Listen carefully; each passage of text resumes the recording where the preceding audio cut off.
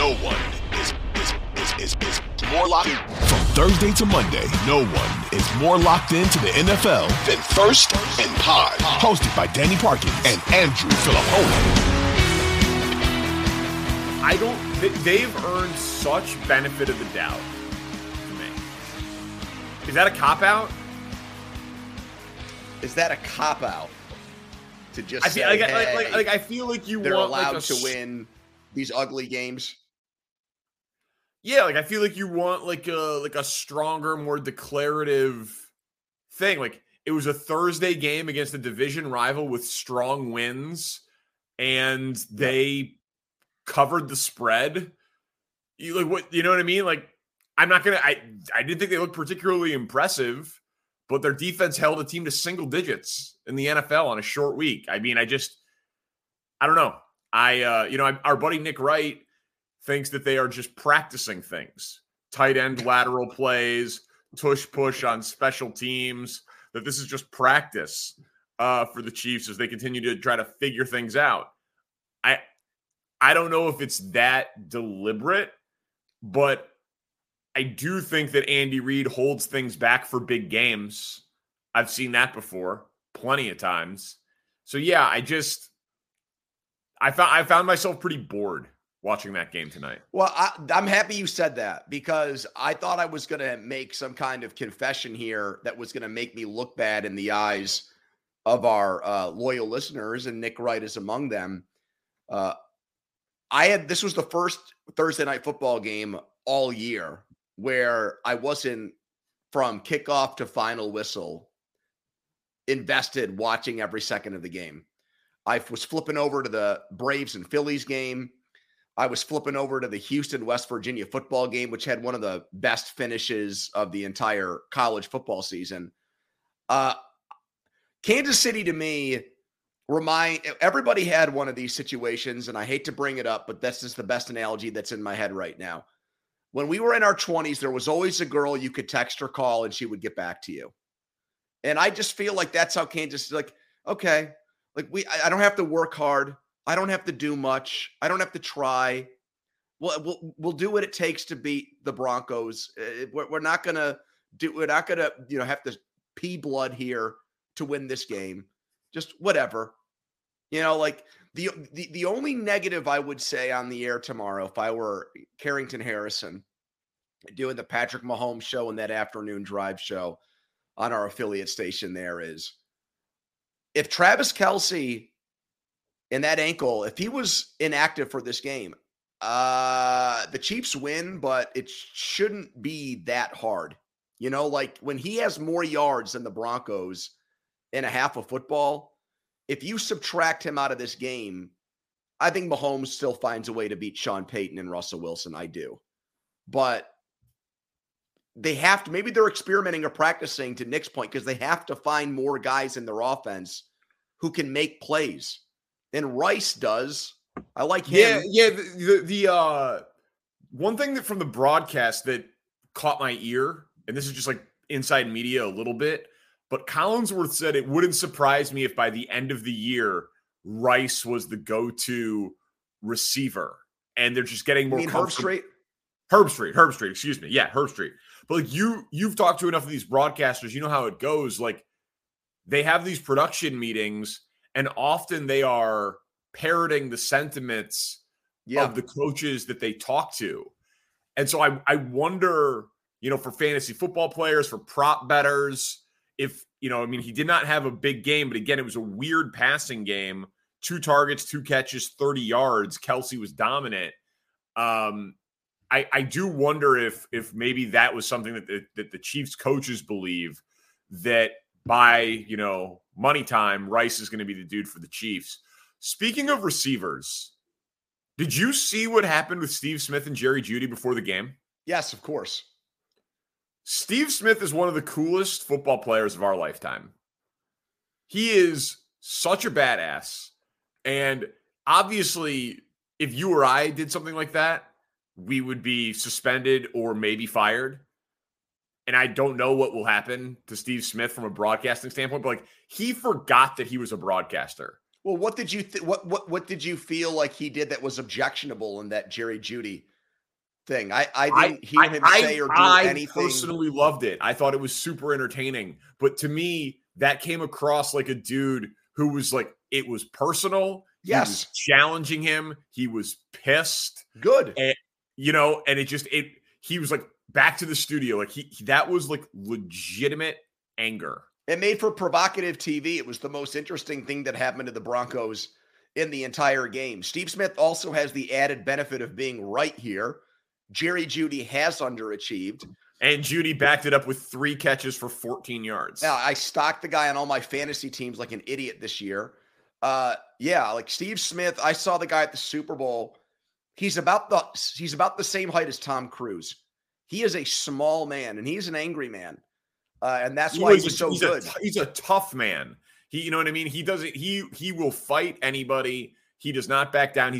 That's how a guy that size who was undrafted goes on to be a borderline Hall of Fame player because of that attitude. Yeah, I thought it made for tremendous television. And in this case, it was Jerry Jeudy punching up at an all-time great. And it all started because Smith did the honorable thing of going up to the guy before the game and said, "I've ripped you before, and I just want to know I've respected the way you've played this year."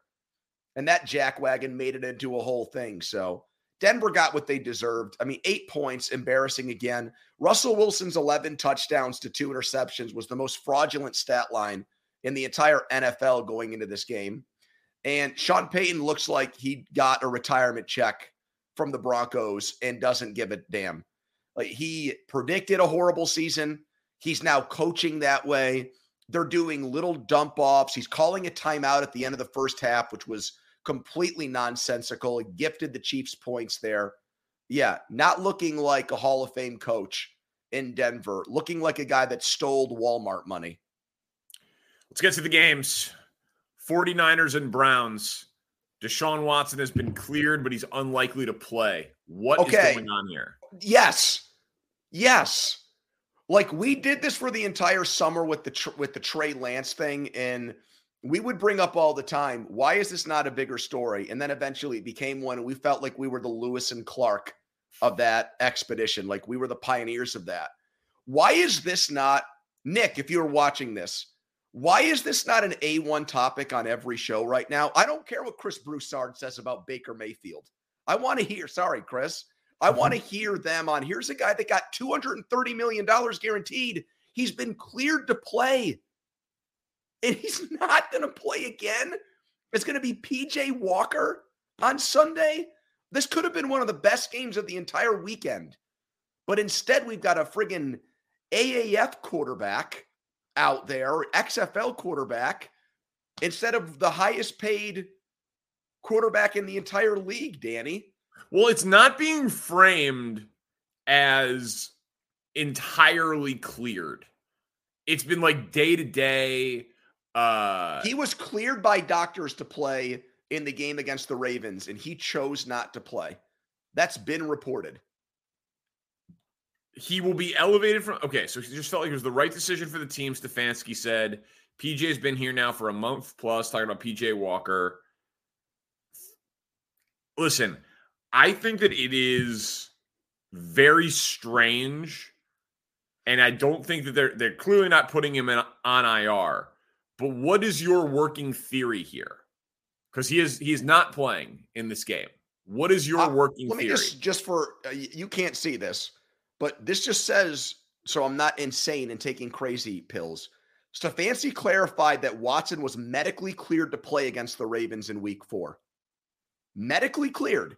So their doctors looked at him and said, he's good enough to suit up and play in this game, and he didn't.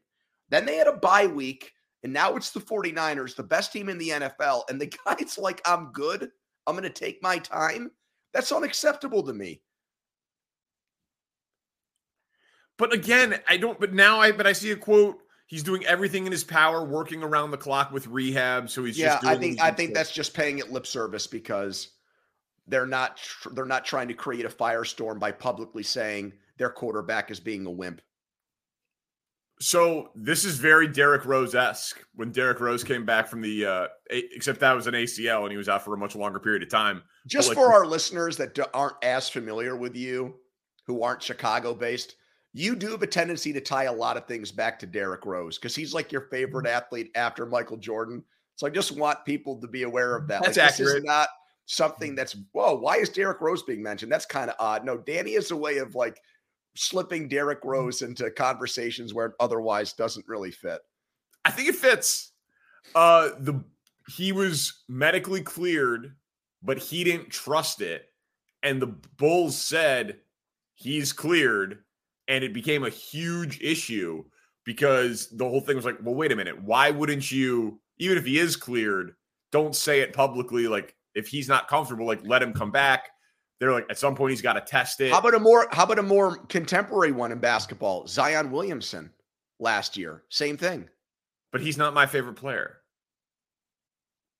Fair, but I'm just saying, like, this has happened much more recently in that sport. But this injury, the thing that doesn't, this is not that serious of an injury, you know. So it would Watson. not be Watson. That's what I'm saying, right? But so why your theory then is Deshaun Watson got paid, so he's not going to play if he's at anything less than 100%? That's your theory? Okay. Yeah, I think so. What incentive does he have? It's not playing for the next contract. Yeah, but neither is Pat Mahomes or Joe Burrow or Justin Herbert, or even though their contract isn't fully guaranteed, 9 figures well into is Danny, guaranteed. Doesn't he owe it to them to go out and try? And if he goes out for a few series or snaps and it just doesn't work, okay, you're out. We're putting PJ Walker in or whatever. That's what I think. I mean, is that a ridiculous? No. Listen, I have a hard time believing it's because of the contract. That part just doesn't make any sense to me. And we don't have NFL teams are just they treat it like it's under, everything is like a state secret here. We have no idea what's going on. And the Trey Lance thing was performance based. Like we saw actions. They traded up draft picks, top guy, Mr. Irrelevant, and then he never got shot. That was like a lot easier to diagnose from afar.